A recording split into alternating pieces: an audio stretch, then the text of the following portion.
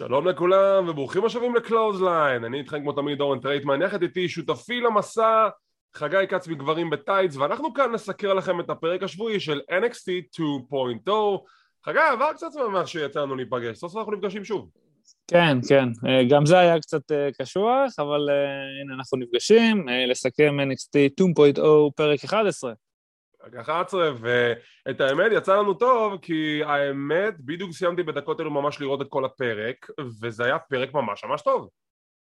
כן, האמת שכאילו גם האזנתי לפודקאסטים הקודמים שלך, ולגבי NXT, אני חושב שאנחנו באמת 3 פרקים או 3 שבועות אחרונים, ממש פרקים שכיף, ושוב, אנחנו מתקרבים ל-War Games, אז הפרק הזה קידם, אני מניח את רוב הקרבות. סליחה, אני מבקש, אם אתה הולך להגיד את השם של האירוע, תגיד את זה נכון, זה War Games! ואת הרעש, הזקה מפלטת. כן.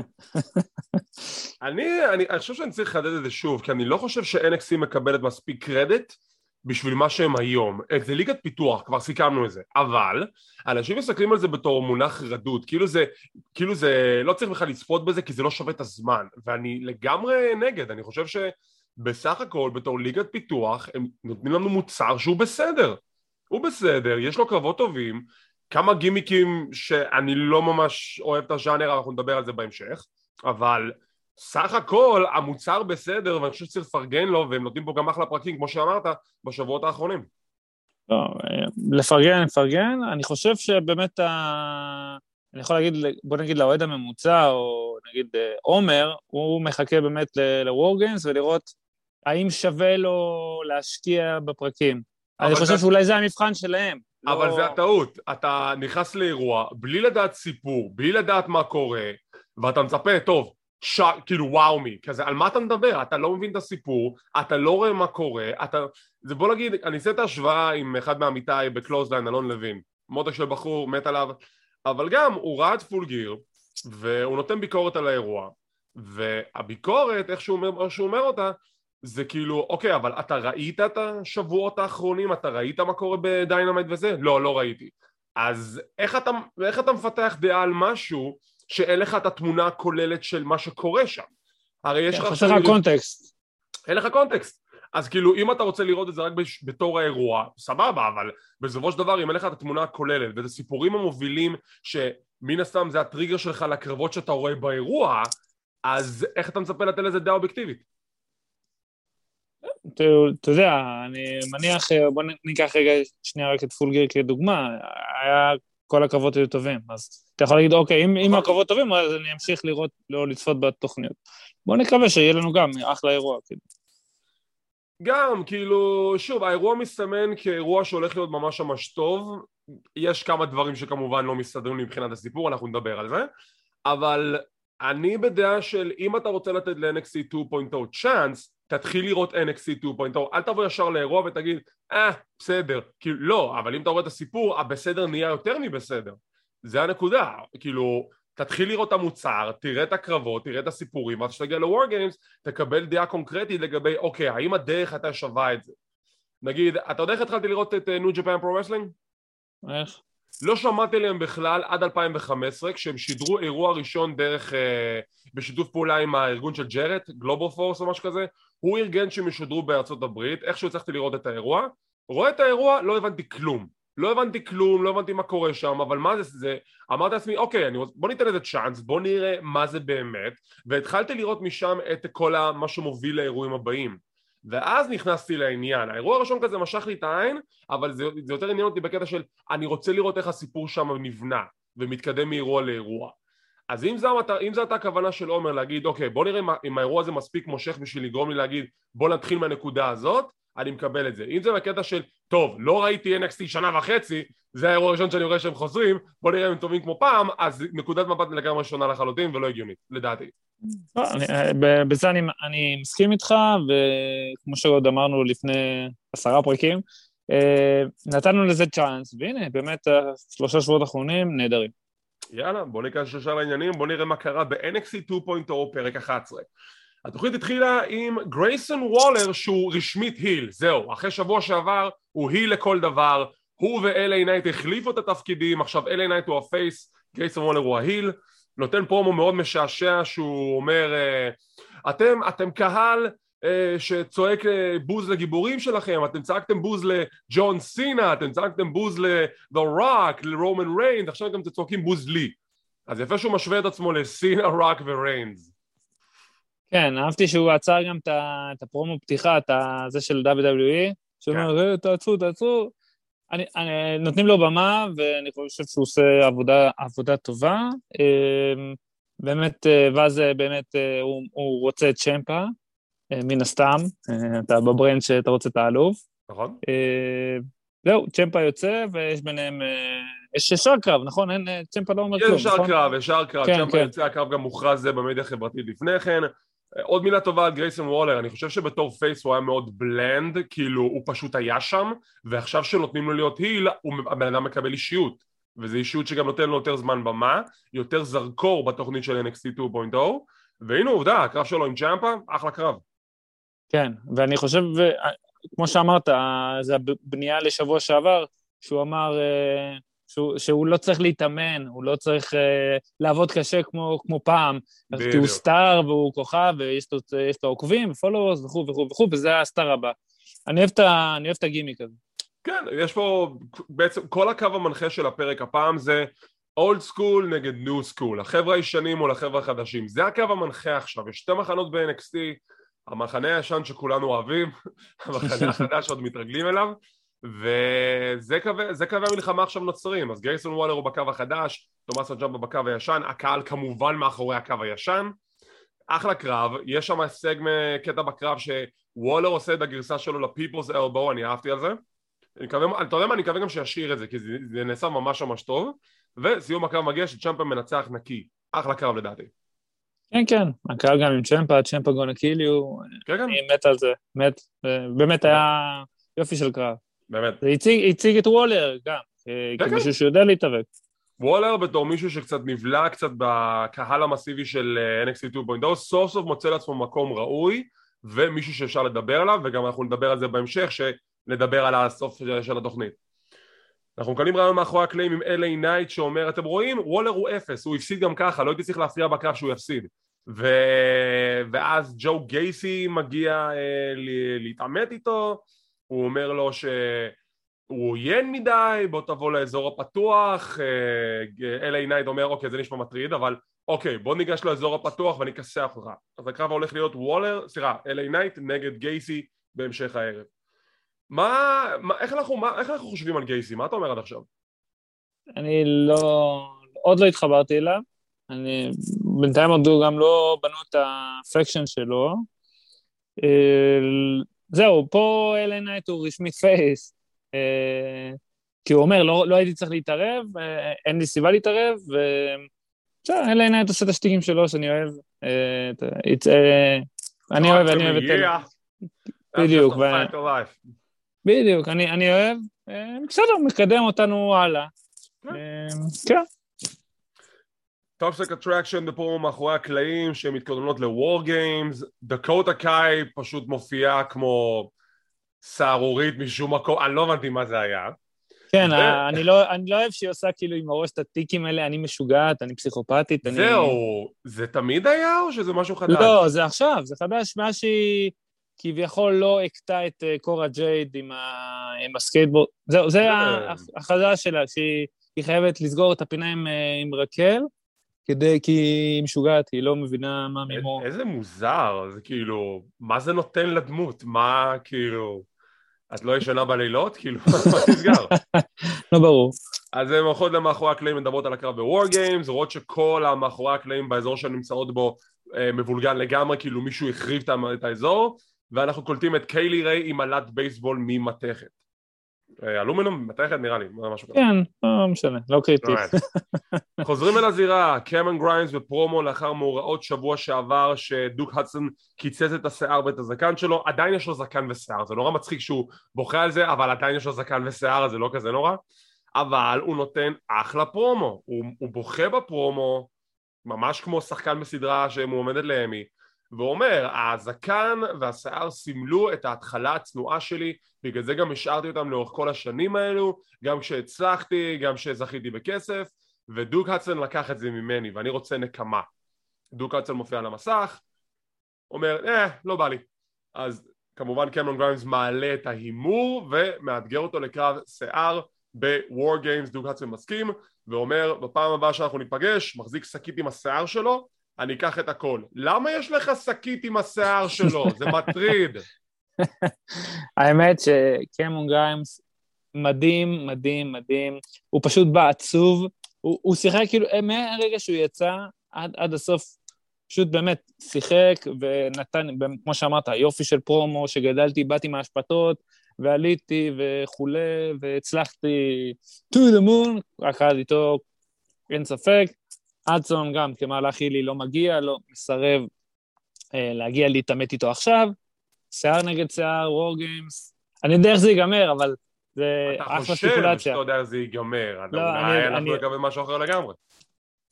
אני חושב שגריימס יפסיד, כן? אין לי פה ספק בכלל. אז לא, אני בדעה שדוק הדסון מפסיד.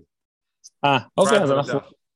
גריימס מנצח, אני לא רואה אותו עובר עכשיו גלח, אני כן חושב שהוא יקבל את הרדמפשן שלו, ודוק הדסון בלי שיער זה בסדר, גם תכלס יש לי עוד תיאוריה אחרת, אבל אני כבר אתייחס לזה. קודם כל לגבי קמרון גריימס, אני עוקב אחרי הבחור מאז הימים שלו ב-PWG, יותר נכון באימפקט TNA, אף פעם לא ראיתי אותו בגרסה הזאת, בבחור השברירי, בפייס, שהוא שופך את הלב שלו, ושהקהל כל כך מאחוריו ומזדהה איתו, זה חדש לגמרי. אני אף פעם לא ראיתי, הוא תמיד היה שטוטניק, הוא תמיד היה country hack, סליחה שאני אומר את זה ככה, אבל זה הקרקטר, זה הדמות, ופתאום מגיע קמרון גריימס, שבור, כלי מרוסק, הלב שלו שבור, דמעות בעיניים, שופך את הלב, בוא'נה, זה מעלה אותו רמה, הוא ממש העלה את הרמה שלו מהבחינה הזאת של הדמות.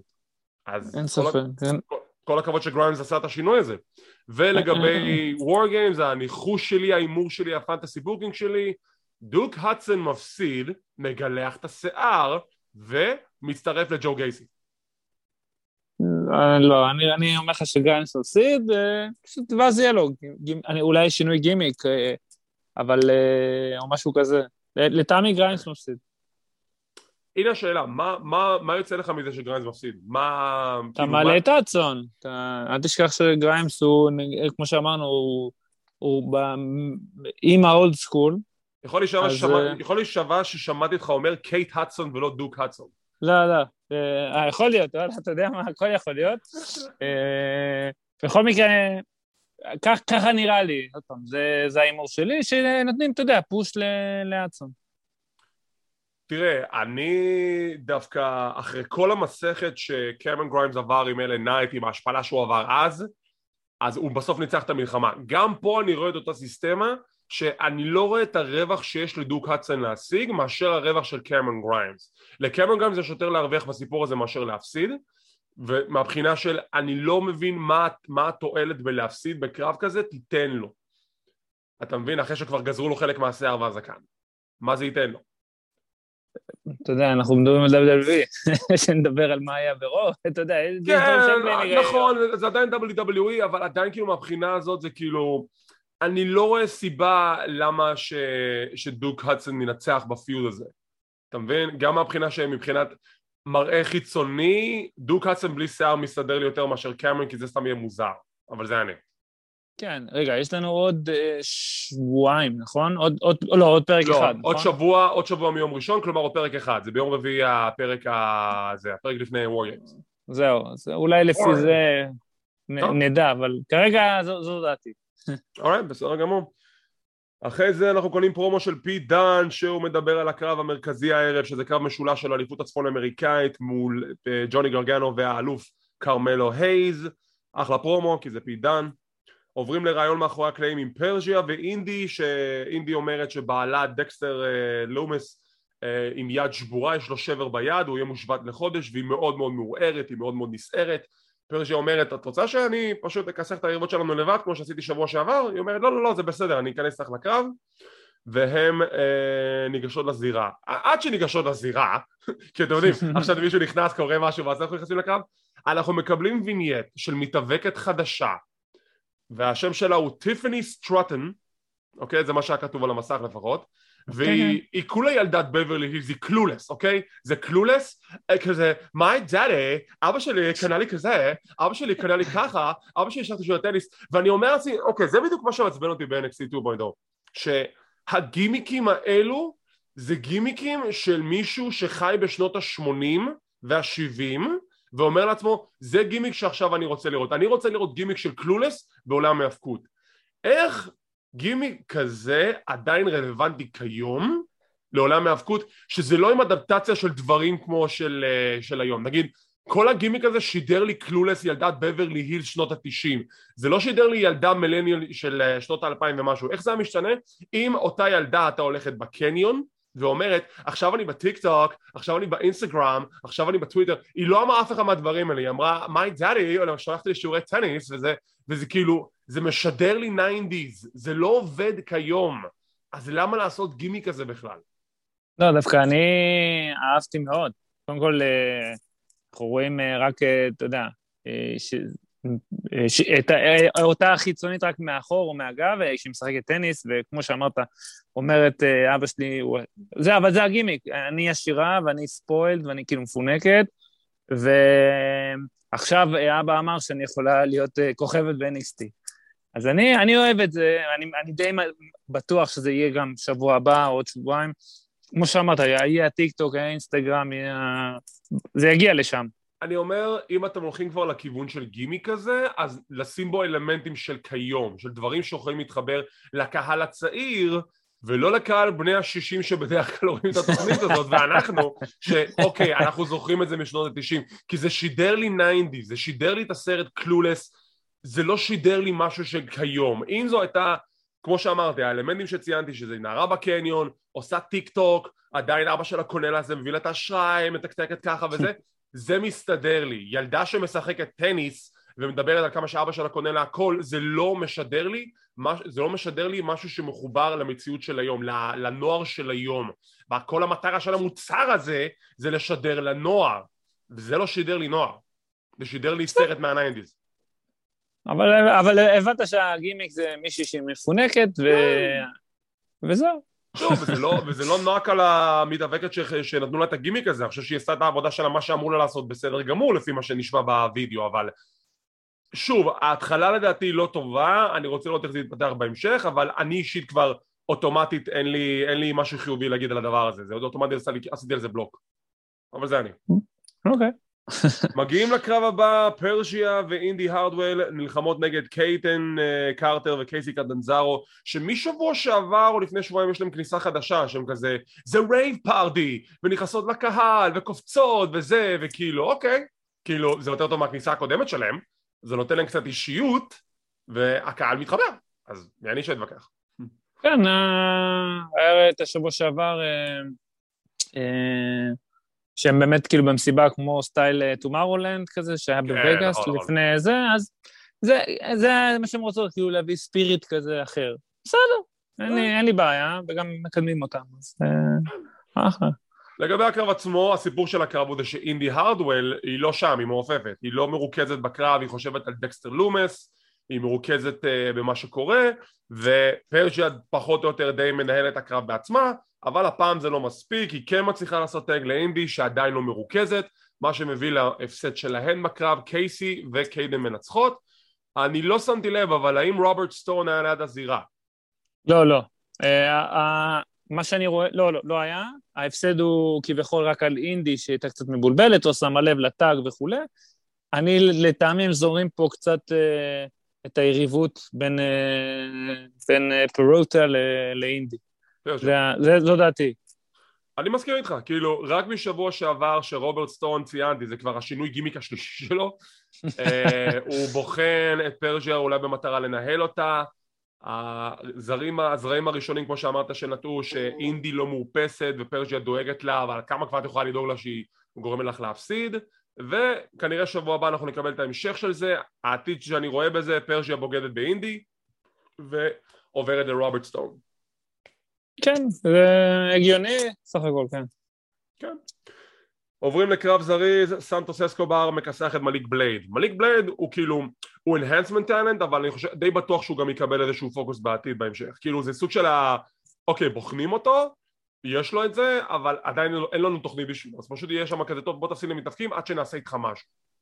אתה חושב? אני חושב שהוא פשוט ג'ובר על, אני לא רואה אותו ליאור אף כזה. אותו דבר גם אמרו על ג'ק סטארס, אותו דבר גם אמרו על מי עוד? כל מיני מתאבקים שבחברה, על בו וזה. תקשיב, זה תקופת learning curve, זה כאילו, הוא לומד עכשיו לאט לאט, ככה לומדים, אתה לומד דרך הפסדים, ואתה תראה אתה יודע מה, אני אפילו לנחש, אפילו אחרי War Games, פתאום הבחור הזה מקבל איזשהו סטורי ליין. ככה אני רואה את זה. אחרי הקרב הם מדברים על זיין קווין, אף אחד לא בוגד בלגאדו דה פנטזמה, אני כבר אתייחס למה שקרה מאחורי הקלעים, זה קשור כזה, הסגמנט הקטן לא קשור, אבל זה כן מה שהתקיים, אני אדבר עליו.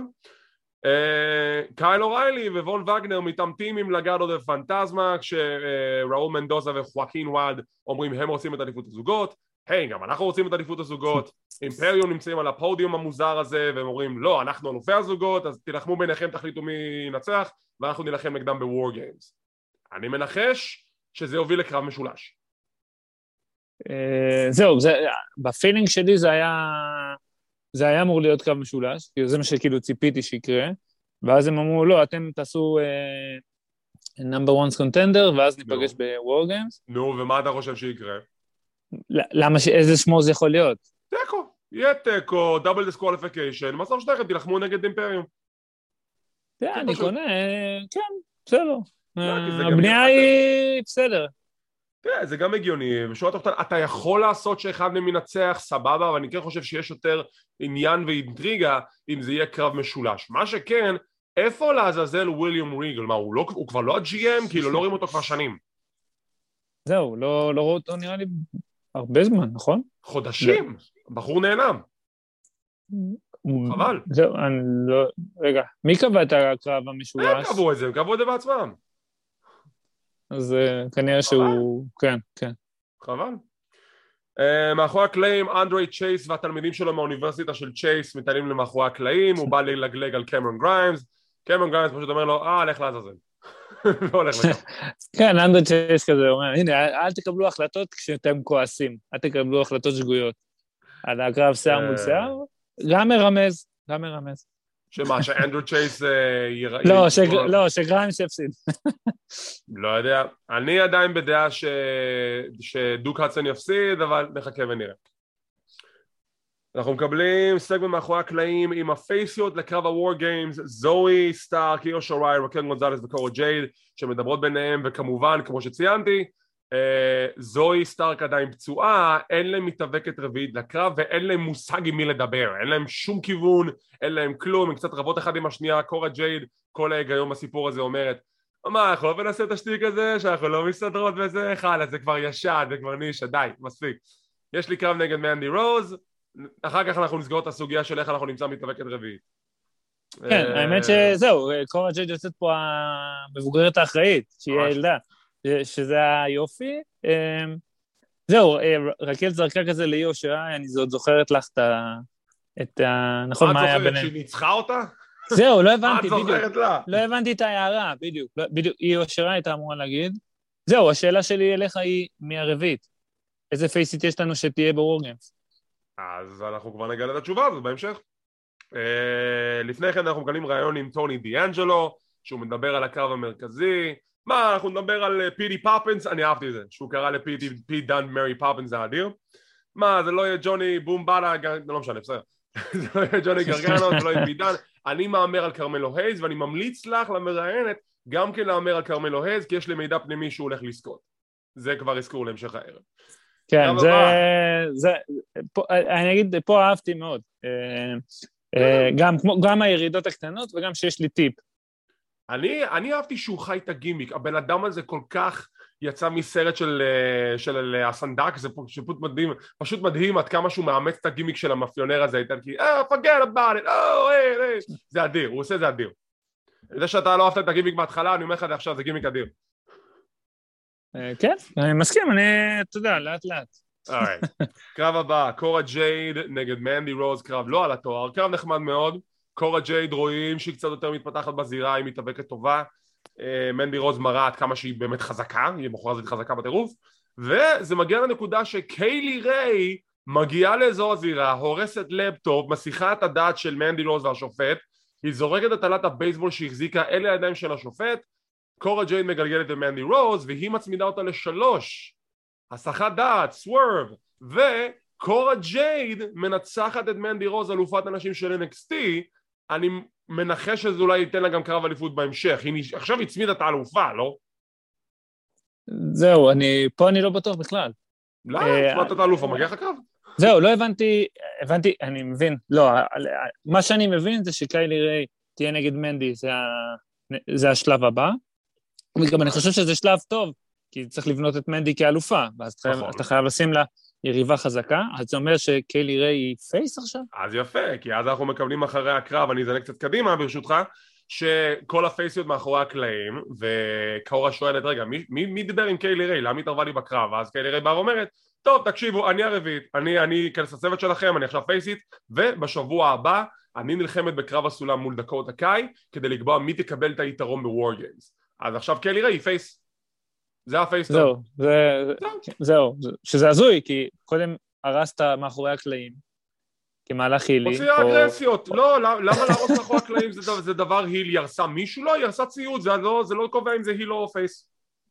וזה מהלך פייסי שהיא זורקת את המחבט שלה לסופר? שהיא גרמה למנדי להפסיד, זה מהלך פייסי, אני מקבל את זה. יש לה פייסטון.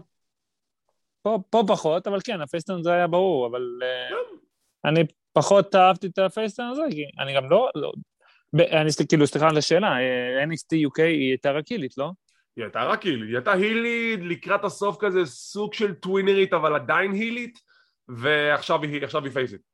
זהו, אז מעניין לראות איך היא תהיה כפייסית. תראה, בהיעדר הפייסיות שיש כרגע ב-NXT 2.0, אני חושב שזה דווקא זה מהלך נכון, נשים אותה בתור פייס. כן, השאלה רק איך היא תתנהג, זאת אומרת איך...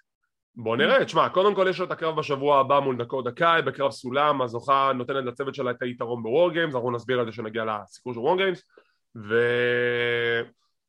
אתה יודע, בסופו של דבר, היא עשתה את המהלך שגרם לה להיות פייסית, היא עכשיו חלק מצוות הפייסיות, בוא נראה ממנה זכו.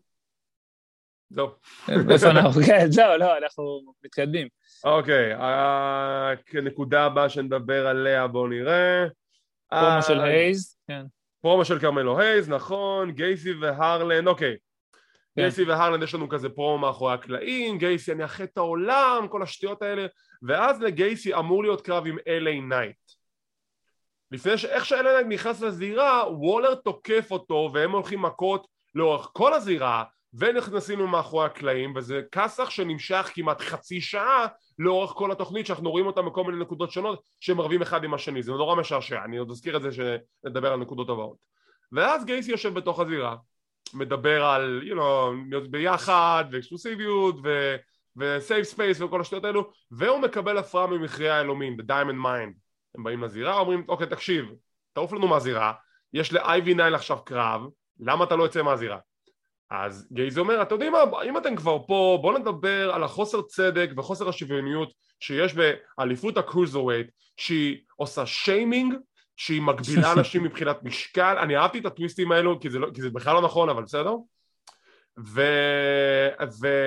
וגם השם רודריק סטרונג, האלוף, סטרונג זה שם מבזה, סטרונג זה שם מאוד מאוד לא PC וזה. רודריק סטרונג מתעצבן, אומר, אתה יודע מה? עזוב את המשקל שלך, בוא נילחם אחד למול אחד בוור גיימס, מלקם תעשה את העבודה שלך, תחתים את הקרב הזה, אין בעיה, הקרב הזה מוכתם, והוא רוצה שהאחים קריד התקפו את גייסי, כשהרלנד מופיע, ואז כולם כזה מתרחקים, עכשיו יש לנו פיוד מעניין, כי זה גייסי נגד סטרונג, שני דמויות שהם הילים, יש אנשים בצוות שהם גם כן הילים, ג'ברים ששומרים אחד על השני על הגב, לפי מה שהבנתי, זה קרב על אליפות הקרוזרווייט, למרות שגייסי הוא לא קרוזרווייט. זה הבנת נכון. אז מה עשינו? זהו, לא עשינו כלום, למעט לטעמי, לעשות פילר או קרב על החגורה. גם לא הבנתי למה שהם התנגשו אחד בשני. לא הבנתי את זה בכלל, באמת. אני כמוך, ספיצ'לס מה שנקרא. לי הייתה רק מחשבה אחת בראש, אם הם עושים את המהלך הזה, וגייסי זוכה, אליפות הקרוזרווייט נמחקת, הם הופכים את זה למשהו אחר. אם הוא מנצח, אני מאוד מקווה שהוא לא ינצח, אבל אם הוא מנצח זה לדעתי המהלך, כי אין באמת סיבה שגייסי יזכה באליפות הקרוזרווייט אם הוא לא באמת קרוזרווייט. אז הם ישנו את האליפות למשהו אחר במידה והוא זוכה. אני אישית מאמר על רוג'ר סטרונג. כן, איפה דסי ג'ונס נעלם? סתם, אתה יודע, גם לא ראינו השבוע את קשידה וטיקה מנג'ירו. לא, הם בסדר, אבל כן, אבל ג'ונס יש לו כאילו פיוד עם סטרונג, אז... ושבוע שעבר הם שימו את הפיוד סוג של בניצחון של הפייזים, לוקחים פגרה, גם לא ראו אותם, זה בסדר, כי תשמע, גם לצורך העניין גם בדיינמייט לא רואים כאילו מישהו כל שבוע, יש את השם פגרות בין לבין, אז אני יכול לקבל את הפגרה לשבוע, אם זה נמשך מעבר לשבוע בלי הסבר, אז פה אני כבר מתחיל לעלות את השאלות של רגע, מה קורה עם זה, מה קורה עם זה, אתה מבין? אוקיי. צריך להיות קצת זרחני בדברים האלו, כאילו עקביות זה דבר מאוד חשוב, אבל כשזה נוגע לקטע של שעה ומשהו תוכנית, שעתיים תוכנית, ויש לנו יותר מדי דברים לעשות להם כאילו קלוז'רים ולבנות, אז יכול להיות שכמה דברים ילכו לאיבוד. אני מאמין שכבר בשבוע הבא יהיה איזשהו הסבר, או לפחות המשכיות של משהו עם דסי ג'ונס ואחרים. אוקיי, מקבל. אלא אם שחררו אותם בדקה ה-90, אני לא מודע לזה, אבל זה לא שאני יודע. לא חושב, אבל כן. טוב, MSK בעוד סגמנט שהם בדרך לשמן, הם נוסעים על הכביש, המשטרה עוצרת אותם, יש להם וויד באוטו, הם לא אומרים שזה וויד, יש להם משהו בתיק. השוטר שואל אותם, אתם יודעים כמה מהר אתם נסעתם? מה, השוטר מה, זה מהירות של 50 כמה של השעה? כמה נסענו? 7. כן, זה היה יפה כאילו שהם נסעו לאט, זה חביב, אבל מתחיל כאילו קצת להרגיז, לא? זה בדיחה שמאיזשהו סרט ישן עם קריס פארלי ודייוויד ספייד, שהם גם כן היו מסלולים באוטו, נסעו 7 כמה במקום 50, זה היה נורא משעשע. בסוף השוטר משחרר אותם, יש להם מזל והמסע שלהם ממשיך. מי זה לעזאזל השמן? אני כבר אין לי שמות לחשוב עליהם, או שאני לא יודע מי זה. זהו, לא יודע, זה כאילו עכשיו זה כאילו כבר מתחיל להעיק לי, אישית. בוא תקדמו את זה. זה לא מעיק, כאילו אני מבין את הסטונרים הזה, את הסטונרס, ואני מבין את הסיפור, זה סבבה, אבל אני מקווה מאוד שהפי-אוף יהיה טוב, כי אם בסוף השמן זה ורג'ל, אני מה זה התבאס. טוב, לאייבי נייל יש קרב מול מישהי, זה לא משנה מי. ג'וברית. יש קטע שהיא עושה לה הדלוק עם הרגליים, סיזרס לוק כזה, והיא עושה פוש-אפס תוך כדי, קראנצ'ס, כיפות בטן, אדיר, ובחורה מדהימה, באמת. לא, היא חיה רעה. היא חיה, היא מדהימה, מנצחת בלי בעיה אפילו, אני מת שתהיה בתמונת אליפות אנשים, אני מת כבר לראות אותה שם במסגרת הזאת. טוב, צריך לבנות אותה לזה, אבל כן, כרגע היא נראית מדהים, חבל על הזמן. היא יכולה להמשיך עכשיו את רצף הניצחונות, היא יכולה אחרי War Games להתחיל להתביית על איזושהי ריבה רצינית במחלקת הנשים, ומשם לבנות את זה אולי להזדמנות על האליפות. אני רוצה לראות אותה בתור אלופת הנשים, אני חושב שמגיע לה, הדמות שלה עובד. מסכים. סולו סקורה בפרומו מאחורי הקלעים, אהבתי שהוא מדבר על זה שהוא היה down with the ones, זה רמז כל כך חווה לאחיו שלו, ואז הוא אומר, אבל עכשיו אני נלחם לבד ברחובות. אני כאילו, אתם שמתם איזה שם בשביל לעצבן אותי, נכון? אתם שמתם איזה שם בשביל שאני אגיד, רגע, אבל זה מהאוסוס, נכון? אז כן, הוא רמז לאוסוס, והוא אומר שעכשיו הוא לבד, הוא ב-NXT לבד בשביל להוכיח את עצמו, אין לו בא להילחם לבד ברחובות, נגד כל אחד, והוא פה להשליט טרור ב-NXT. יואו, אני כל כך מחכה כבר ליום שהוא יתאחד עם האחים שלו, וזאת תהיה מעצמה סמואית, זה יהיה אדיר.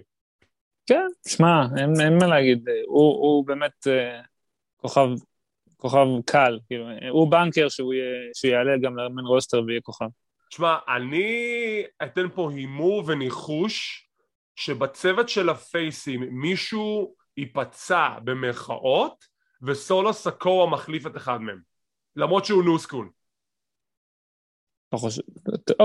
אוקיי. אני מאמר על זה, כי אחרת אין לו קרב בוור גיימס וזה ביזיון שאין לו קרב בוור גיימס. רק תחשוב מה קורה אם עכשיו הוא יהיה בקרב של וור גיימס ויעשה את הסמואן ספלאש מהפינה של הכלוב וליישר לתוך איזשהו שולחן או משהו, זה יהיה מדהים. יכול להיות, אז אם הוא הולך אז נראה לי אולי במקום ג'וני. אולי, נחכה ונראה. כאילו, אם תהיה החלפה. בינינו, אם כבר זה יהיה במקום מישהו, זה יהיה במקום LA נייט.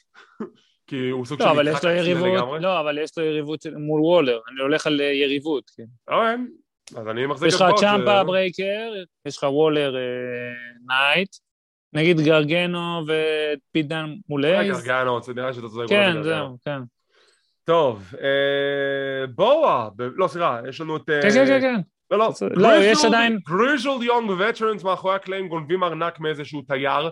זה הקטע שלהם עכשיו, שהם גנבים? איזה... לא יודע. איזה שטות. ותוך כדי וולר ואלי נייט רבים אחד עם השני, כולם מנסים להפריד, זה אדיר. בואה עכשיו עם פרומו, והם מתייחסים לעובדה שמי יינג נעלמה והעבירה את הכוחות שלה לבואה. לפחות הם סגרו את המעגל הזה, לפחות את זה הם עשו. אחרי שלא עשו כלום עם הדמות הזאת. אז בו יש את הכוחות של מי יינג, הוא לא יודע איך לשלוט בהם, והוא לא ידע מה יקרה בסוף, אבל בסוף הוא ידע שהוא יהיה חזק יותר מהתהליך הזה. מעניין. מעניין, כן, לפחות גם סגרו את הפינה הזאת, כמו שאמרת, שאם הם מסבירים, אז חליק. כן, כאילו יכלו פשוט להגיד, עזוב, זה פשוט, עכשיו הוא ככה, אבל לא, הם לפחות סגרו את המעגל הזה, וכמו שאמרתי, אם לפחות אתם מסבירים סיפור עד הסוף, אין לי בעיה עם זה, וזה מה זה הוריד לי, לבנה מהלב הוריד לי, אנחנו מקבלים קרב זוגות, The Grizzled Young Veterans, ונגד בריגס וג'נסון, קרב חביב ביותר, תוך כדי עוד קצת כסח עם וולר ואליינת מאחורי הקלעים, ובריגס וג'נסון מנצחים. האמת, לא ברורה לי, א', גם התוצאה, ולא הבנתי את מי זה משרת.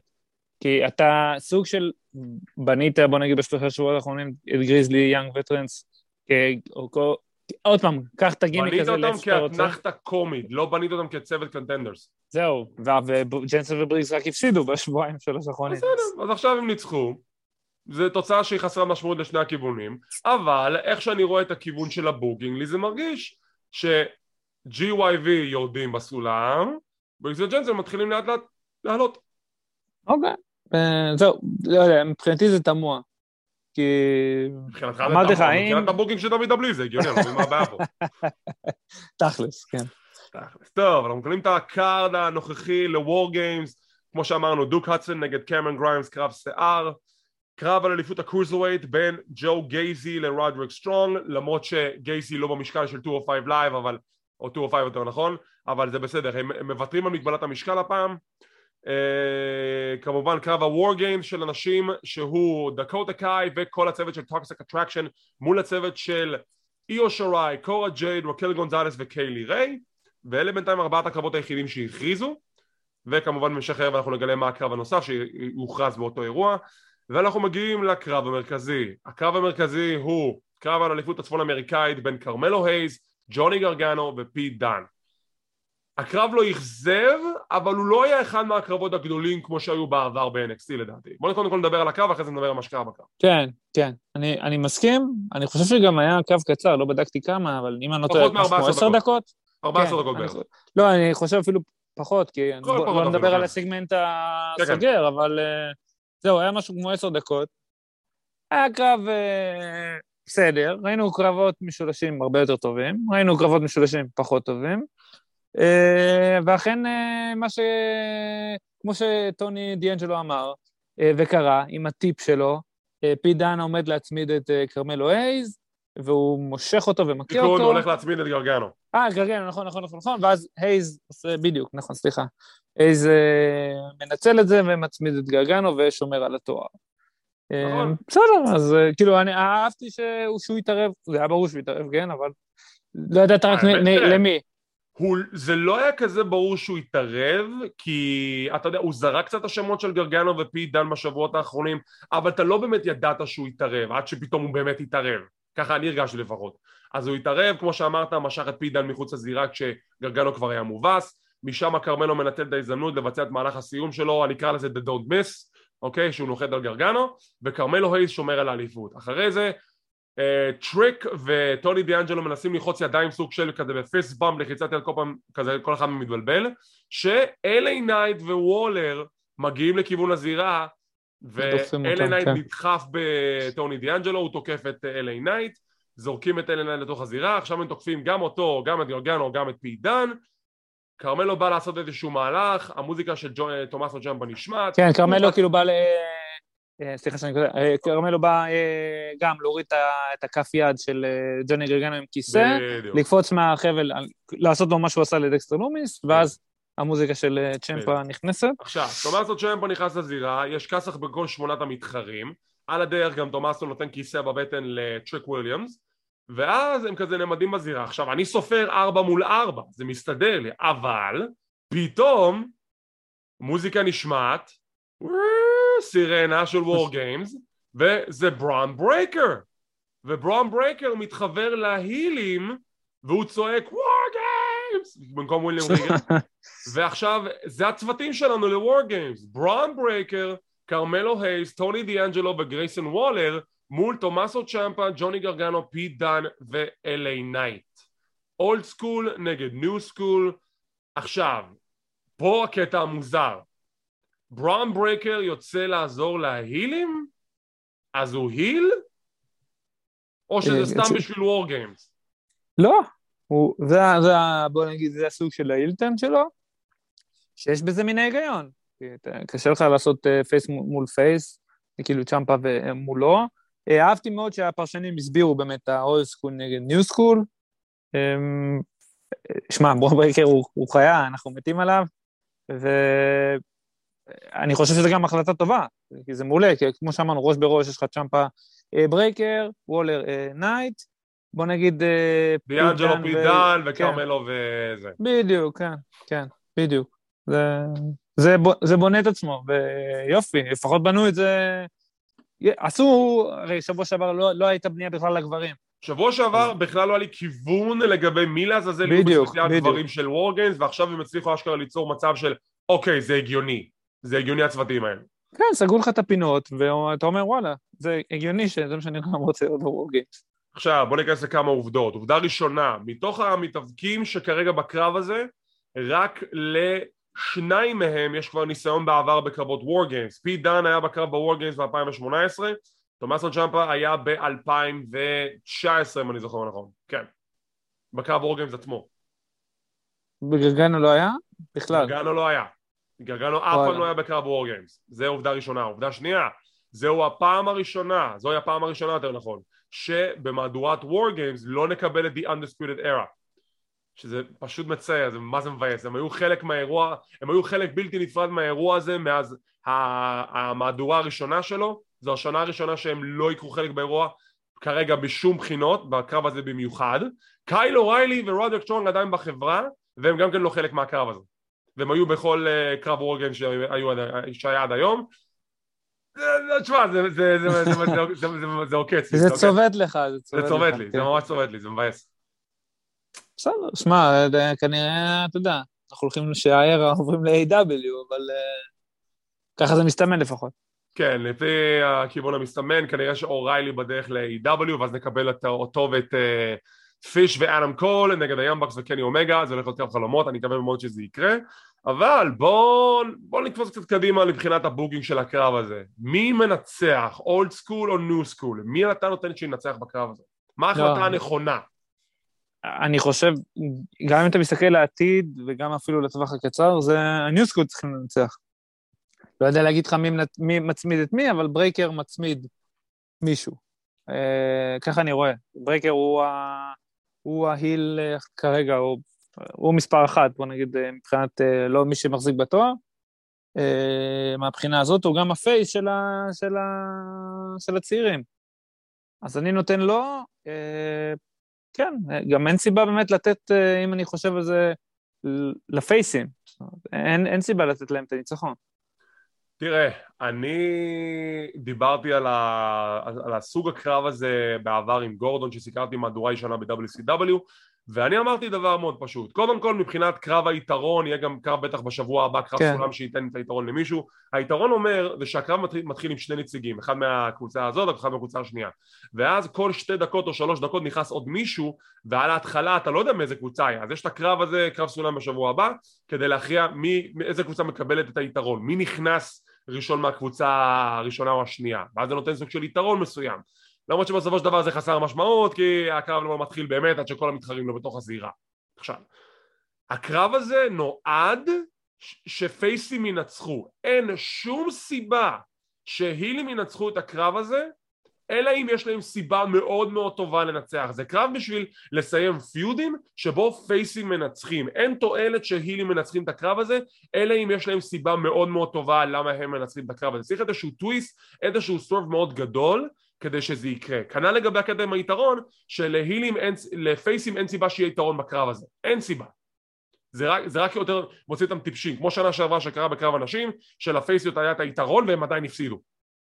עכשיו. זהו, אז כאילו, רגע, אתה אומר אני אומר שאם ההילים מנצחים, אם הניו סקול, נגיד שהם ההילים בקרב הזה מנצחים, צריכה להיות סיבה מאוד מאוד טובה למה הם מנצחים את הקרב הזה. וזה לא יכול להיות בגלל הסיבה של הפייסים עכשיו יהיה את היתרון. כלומר, אם שבוע הבא, האולד סקול לוקחים את הקרב עם היתרון, אז זה בנאלי, כי הם הפייסים בקרב הזה. הניו סקול כרגע הם ההילים. אז מבחינתי ההילים צריכים לנצח בקרב בשבוע הבא שיהיה מי שזה לא יהיה בקרב סולם הזה, ובאירוע עצמו זה קרב שנועד שהטובים ינצחו. אין סיבה שרעים ינצחו בקרב כזה, אלא אם יש סיבה מאוד מאוד מוצדקת, והיו כמה סיבות מוצדקות בעבר למה רעים יכולים לנצח את הקרב הזה. צריך סיבה מוצדקת והגיונית למה הילים ינצחו את הקרב הזה. אם אין סיבה מוצדקת למה הילים ינצחו את הקרב הזה, עם איזשהו טוויסט, עם איזשהו סוורב, עם איזשהו משהו, אז הפייסים צריכים לנצח אוטומטית. זה ככה אני רואה את זה. אוקיי, אני לא רואה את זה בכלל ככה. למה שהילים ינצחו בקרב כזה גרנדיוזי? בוא תיתן לי סיבה אחת. למה? אם אנחנו שנייה מדברים על הגברים, אז אני אומר שהניו סקול, האדם החדש, האנשים עם יותר מוטיבציה, כל דבר שתמצא. אבל הם הילים. בסדר, אבל זה לא קרב שנועד לנצח? כן, כי זה לא קרב שנועד שהילים ינצחו אותו, זה קרב שנועד שהפייסים ינצחו. זה קרב מלחמה, במלחמה הטובים צריכים לנצח. ככה זה היה לאורך כל השנים שהקרב הזה התקיים במגוון חברות, WCW, MLW, WWE, NXT, מה שתרצה. ב-99.5 מהמקרים הפייסים ניצחו, כי זה קרב שנוצר שפייסים מנצחים אותו, תמיד. אם הרעים מנצחים, צריכה להיות סיבה מאוד מאוד טובה. אם תסתכל על מהדורות עבר ב-WCW, ב-96 היה את הסטינג המזויף, הרעים ניצחו, הגיוני. ב-97, ההורסמן נגד NWO, הייתה בגידה של קורט הנינג, בגד בהורסמן, NWO מנצחים, הגיוני. אתה מבין, צריך שיהיה איזשהו טוויסט מסוים כדי שההילים ינצחו. אז אם עכשיו הניו סקול עם ההילים, צריכה להיות סיבה מאוד מאוד מוצדקת למה הם מנצחים את הדור הישן, כשהם הפייסים. זה החשיבה פה. אוקיי, אני בכל מקרה, אם אנחנו מתקדמים, אני די רואה גם בנשים וגם בגברים שההילים מנצחים, עם אידיות. אין שום סיבה שההילים ינצחות. מה זה ייתן להם? מה זה ייתן לטוקסיק אטרקשן שאין כבר האלופות? מה זה ייתן להם לנצח? נכון, אבל אתה צריך, שוב, להרים אותן. לא, אתה צריך להרים את הפייסיות שילחמו נגד האיום החדש הזה של טוקסיק אטרקשן. אין סיבה שההילות ינצחו. אין סיבה. טוב, אני חושב שההיליות ינצחו, וגם בהילים, אמרתי לך, החדשים אמורים גם לנצח. כי עוד פעם, להזרים דם חדש, והנה, יש לנו כוח, ואנחנו אולי לא, אין לנו חוכמה זה, אבל הנה, במלחמה כמו מלחמה, לא יודע, יהיה איזה משהו לא יודע, צד שלישי, טריק ווילי, לא יודע, משהו יקרה, והילים ינצחו. שוב, וזה גם יבנה לך עם ברייקר בכלל מצמיד או צ'מפה, אני לא אומר שהילים לא יכולים לנצח, אני רק אומר, כן, ברור לי. שאם הילים מנצחים, הם צריכים סיבה מאוד לגיטימית למה הם ניצחו את הקרב. אם לא סתם ניצחו כי הם ניצחו, זה בנאלי. כי הקרב הזה נועד לסיום מלחמה, לסיום פיודים. הקרב הזה נועד בשביל שפייסים ינצחו אותו. הילים אין להם סיבה לנצח בקרב כזה גרנדיוזי, אין להם סיבה. כן, אבל פה עכשיו פותחים לך את הפיודים. מה זאת אומרת פותחים את הפיודים? אתה אומר אוקיי, כאילו, כי צ'מפה וברייקר זה עדיין פתוח, נייט ווולר פתוח, פידן נגיד עכשיו, אם טוני דיאן זה לא פתוח. בסדר, אבל זה עדיין בקטע של קבוצה, הפייסים צריכים לנצח. זה קרב שבנוי במהות שלו, שפייסים מנצחים אותו. אין סיבה שהילים מנצחו, אלא אם כן יש איזשהו טוויסט מאוד מאוד הגיוני וטוב.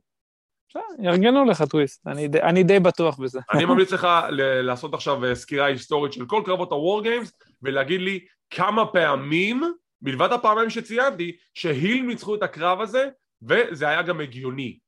רגע, ערה, מה היה השנה שעברה? שנה שעברה, ההיליות ניצחו, שזה בכלל לא הגיוני, שלפייסיות גם היה את היתרון. אז זה הוציא את כל הפייסיות בקרב וטיפשות לגמרי. ועם מלאה, מה היה? הם היו פייסים או הילים? אני כבר לא זוכר. מלאה היו פייסים נגד, איך קוראים לו? מקאפי ו-The Brand, פיט דן נכון. ודני ברץ'. נכון. אז לפי הסיפור שלך, נראה לך הגיוני שאנדרספולד ארה כפייסים היו צריכים להפסיד לפט מקאפי? לא, כי הסיפור לא, הכתיב את זה נכון, ככה. אבל... שוב, זה תלוי איך הסיפור הולך, אז אם הסיפור הולך שהפייסים מנצחים הילים, האולד סקול צריך לנצח את הניו סקול. כן. אוקיי, אני... אז תזכיר ההיסטוריה, תעשה בהזדמנות, אני אגיד לך, תראה, תבין את קו המחשבה שלי. לא, אני עוד פעם, אני מאמין לך, אבל אני... עוד פעם, אני בדעה של... זה לא קטע של להאמין לי, זה להבין... תקשיב, זה לא רק קטע של להאמין לי, זה קטע של להבין איך בוקינג עובד כמו שבוקינג אמור לעבוד. בוקינג עם היגיון מסוים, וכשאתה מסתכל על קרב כזה, אין סיבה שהילים אוטומטית ינצחו את הקרב, אלא אם יש איזושהי סיבה מוצדקת לכך, זה השורה התחתונה. ככה צריך להסתכל על זה. זה לא סתם טוב הילים מנצחים, זה לא כמו סתם קרב רגיל, זה war games, זה קרב של סיום מלחמות, זה המטרה שלו, זה משהו גדול יותר, זה משהו מהותי יותר. שהיה לך את המלחמות הרבות שנים בין ההורסמן לבין WCW ו-NW וזה, תמיד הרעים הפסידו, תמיד, ב-99.5 מהמקרים, כי זה הגיוני, זה סיום מלחמה.